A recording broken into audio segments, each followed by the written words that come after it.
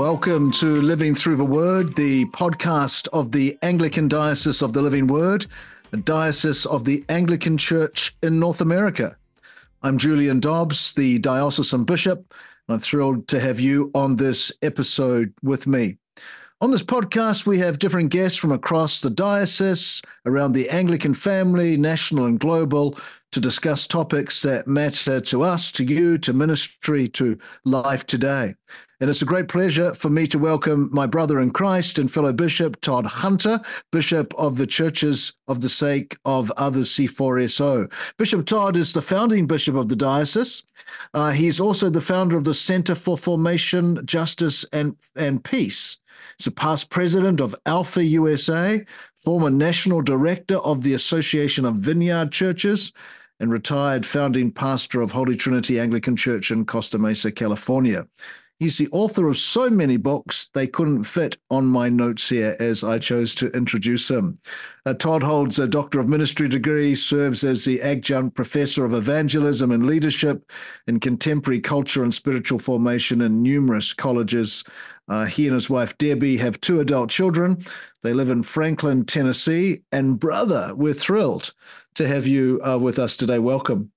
Oh, man, it's great to be with you, Julian. We were just saying off air that I don't know how many years we've known each other now, 10 years or something. And it's the first time we've ever been able to do ministry together. We're usually talking about That's right. We do worship together from time to time. We do worship. That's pretty cool. That's true. It's That's fine. true. So yeah. we're broken bread with each other. Yes. That's true. So, Todd, before we get to Pilgrim's Progress, because that's why I've invited Todd on the program, we're making our way through Bunyan's book. But before we get there, tell us a little bit about your faith story. How did you come to know Jesus? And then, if you can, just a little bit about C4SO.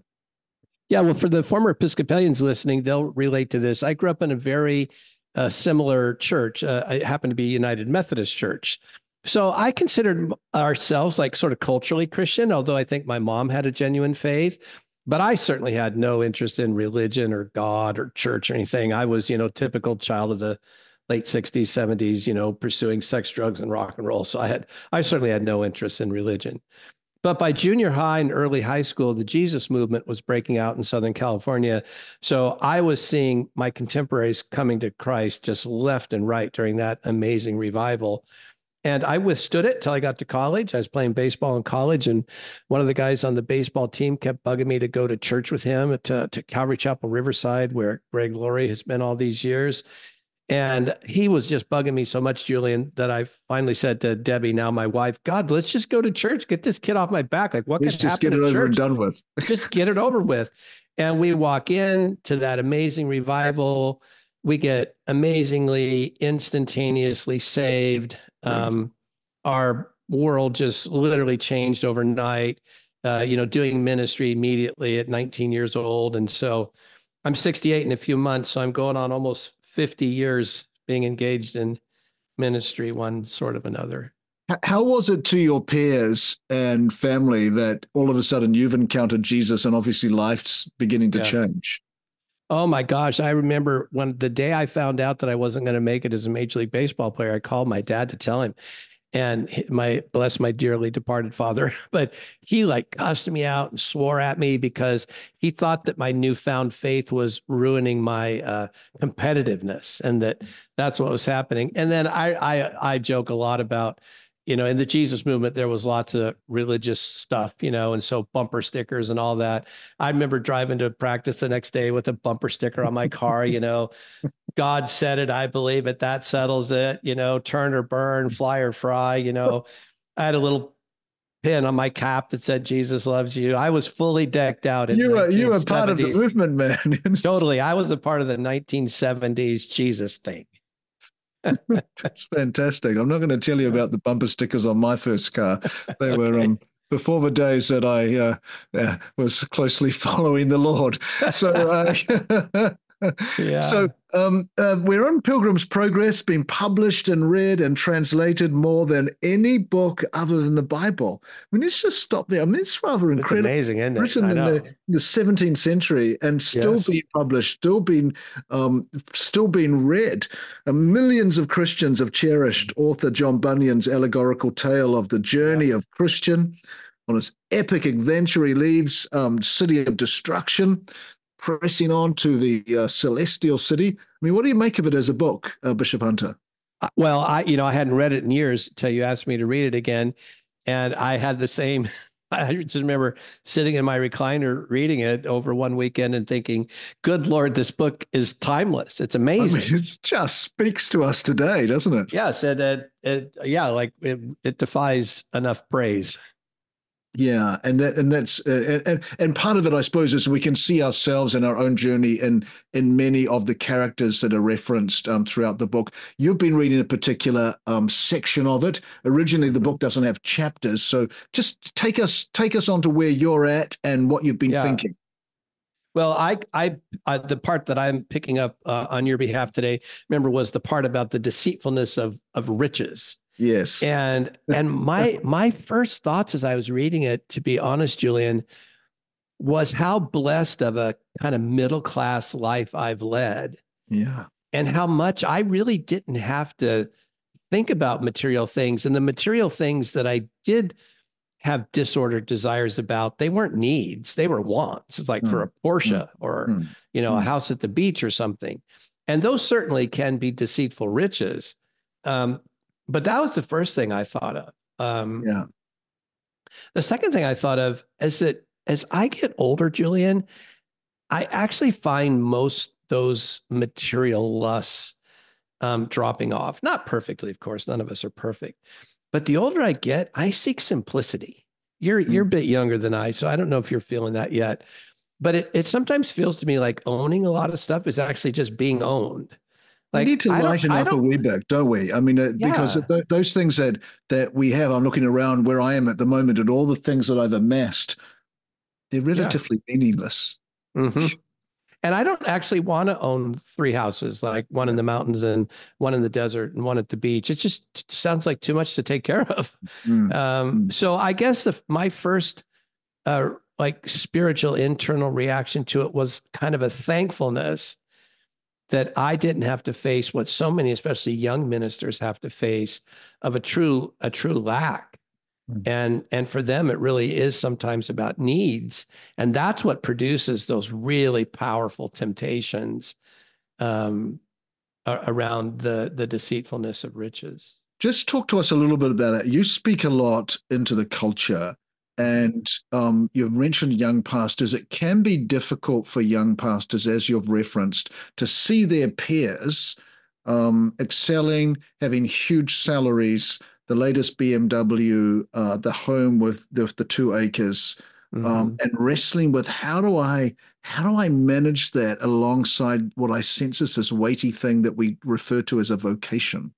Yeah. What do you think? Yeah, I think that whether we were alive in the 1st century or the 3rd or 7th or the Reformation or, World War II or, 2024, every Christian, and this is what I think comes out so beautifully in the book, has to go against the spirit of the age, or, that German word, Zeitgeist. Yes. And in this case, what Bunyan's trying to help us see is that the spirit of every age does have temptations towards the deceitfulness of riches.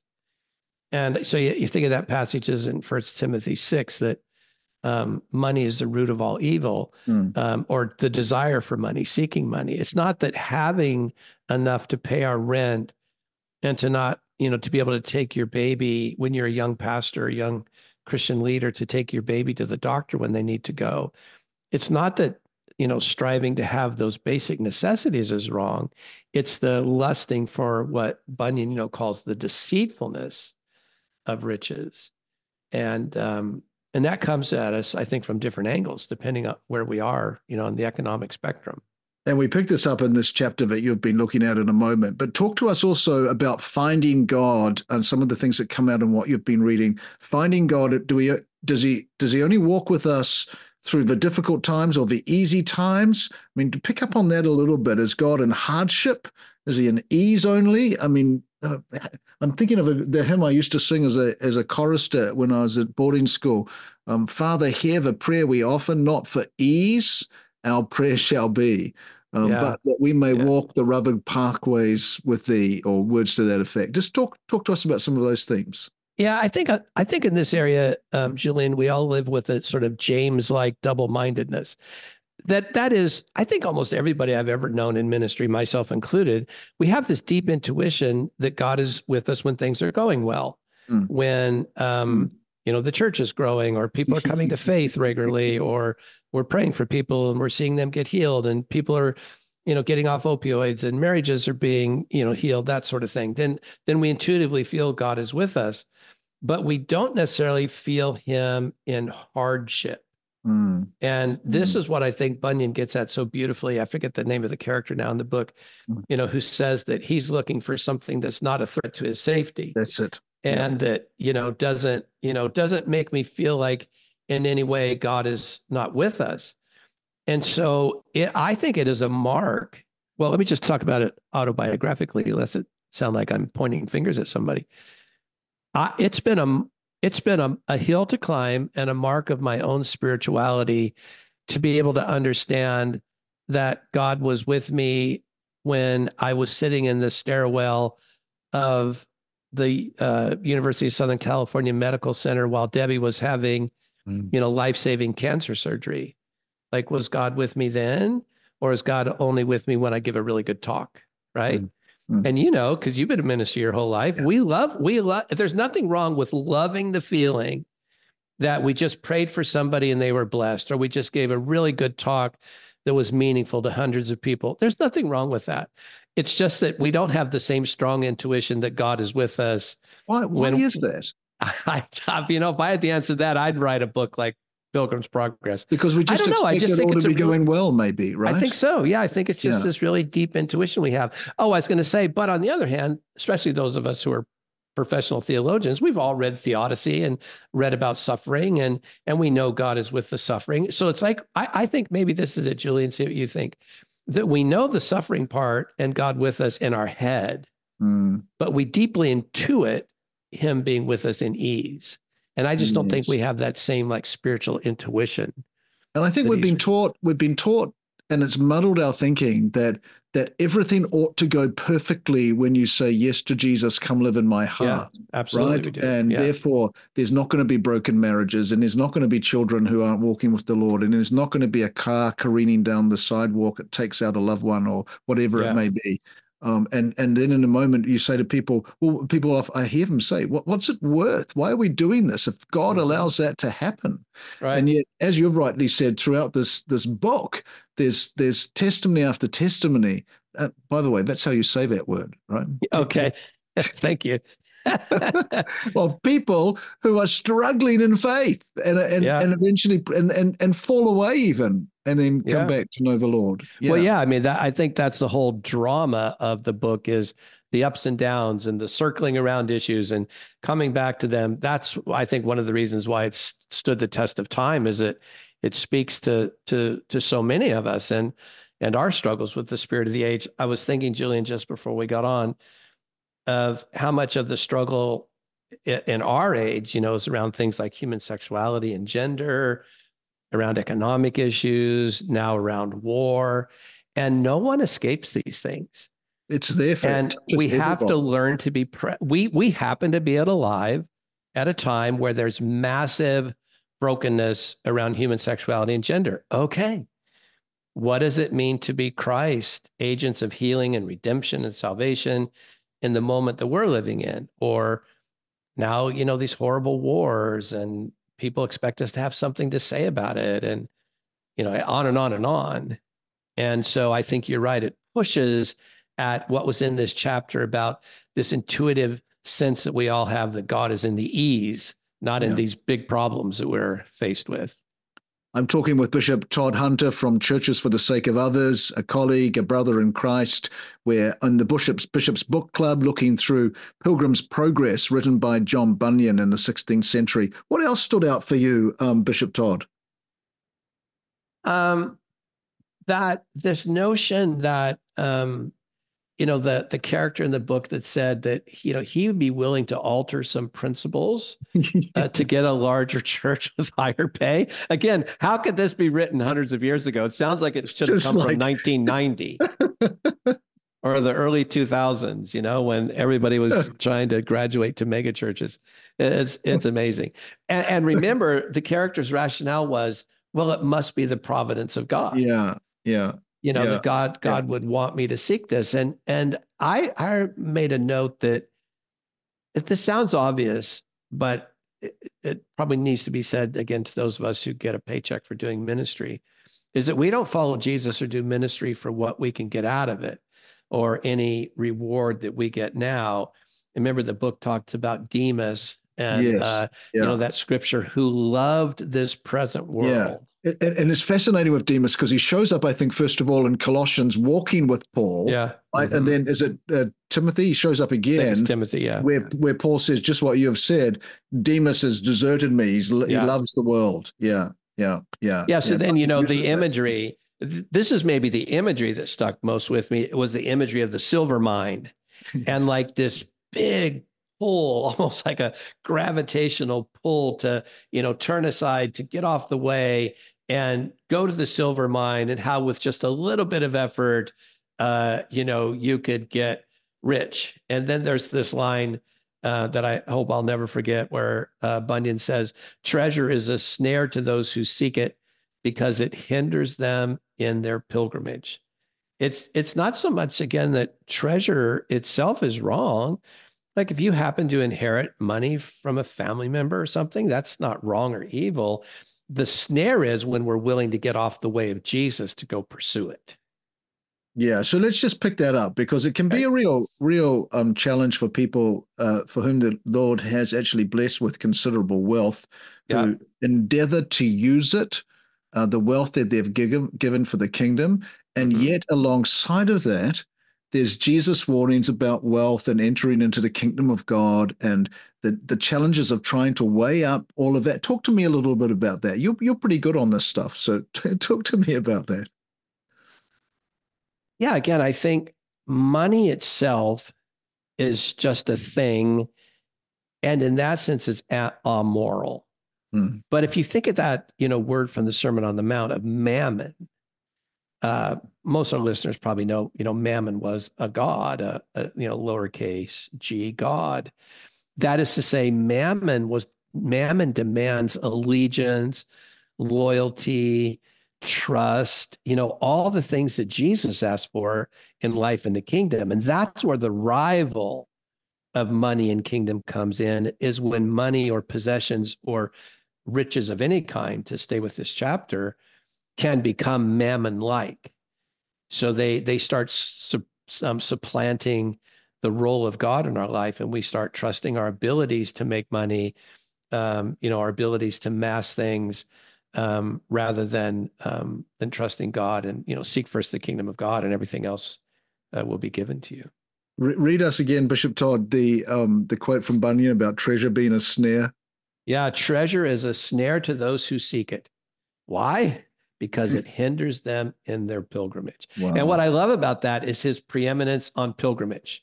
Yeah. His preeminence on discipleship. I mean, that's the whole book. And the whole book is there all the way through. Yes. Every chapter, you see it there. Yes. Yeah. It's just bringing us back to what actually constitutes human life is not our age, or, male or female, or black or white, or Asian or whatever, rich or poor. That what defines our life as Christians is this pilgrimage, this lifelong pursuit of Christ. It's fascinating to me, Julian. I find myself actually more interested in Jesus, the Bible, my own spiritual transformation. I'm like more interested in it now, even than I think I was 50 years ago. It never stops. What is that? This pilgrimage does not stop. Yeah. Is that simply a mark of maturity, of recognizing, as you said earlier, maybe as a younger Christian, some things seem more important, but the older you go, and maybe the closer to the celestial city, perhaps, because we're beginning to get there in the book, we realize, eternity is actually real. I'm thinking of Charles Wesley in his great hymn, Love Divine, a change from glory into glory till in heaven we take our place. It's there. It's the letting go, the shedding off, the casting off, the saying what really is important here, right? Yeah, there probably is some of that. My friend and mentor Dallas Willard had a prayer that he used to pray for his sort of mentees that at the end of it would say that he prayed that we would have a, oh shoot, it just went out of my head, like a glorious life and oh shoot, it'll come back to me, and like this glorious death. And Yes. that's a very Yeah. Wesleyan way of thinking It about it as is. well. Of course, Dallas was a big fan of Wesley, but so yes, I think there is something to that, but I think it also just marks that spiritual formation into Christ likeness isn't like a graph that just goes consistently up and to the right. Mm. There's always ups and downs in our life, or maybe a way of, we think we have a certain thing about the deceitfulness of riches conquered, and then 3 years later we seem like we're back there again. And why are we back there again? And again, it's all those nuances that come out in the Pilgrim's Progress of ups and downs and round this mountain again, but yet this call to stay on the path. And remember the big warning of Lot's wife. Lot's wife. So talk me through that, because it almost seems to me that the punishment is pretty severe for just looking back. But just talk me through all of that, because we picked that up. It had been a while since I thought about Lot's wife. It took me actually back to the Jesus movement. That was a typical thing to preach on in the Jesus movement. You preached on Lot's wife, don't look back. Yeah, and a lot of don't put your hand to the plow and look back. A lot of don't fall away, don't shoot. What was again? I'm forgetting a word. Don't fall away. So that was a big thing in the Jesus movement. So I hadn't thought about it in a while. Well, the book says that while we can't really know exactly what was going on there, Bunyan thinks it has to do with covetousness and or having defied the command of the angel, to walk away. And I guess I think of it as the temptation that we all face, especially I think as young Christians, to want to move back. Remember that phrase, to leeks and onions in Egypt. Yeah, the children of Israel. Yeah. Yeah. And there's something about life before.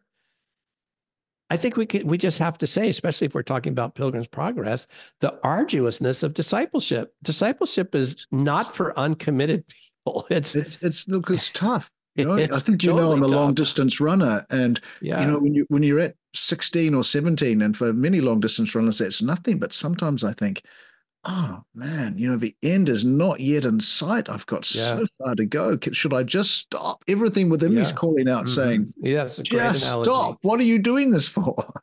It's a great analogy. And I think, Julian, that's a really good analogy for ministers who have the joy of the Lord in their conversion. They have the joy of the Lord in their first sense of calling and vocation. And then they get 5 years into it, and it's not exactly what they thought it would be.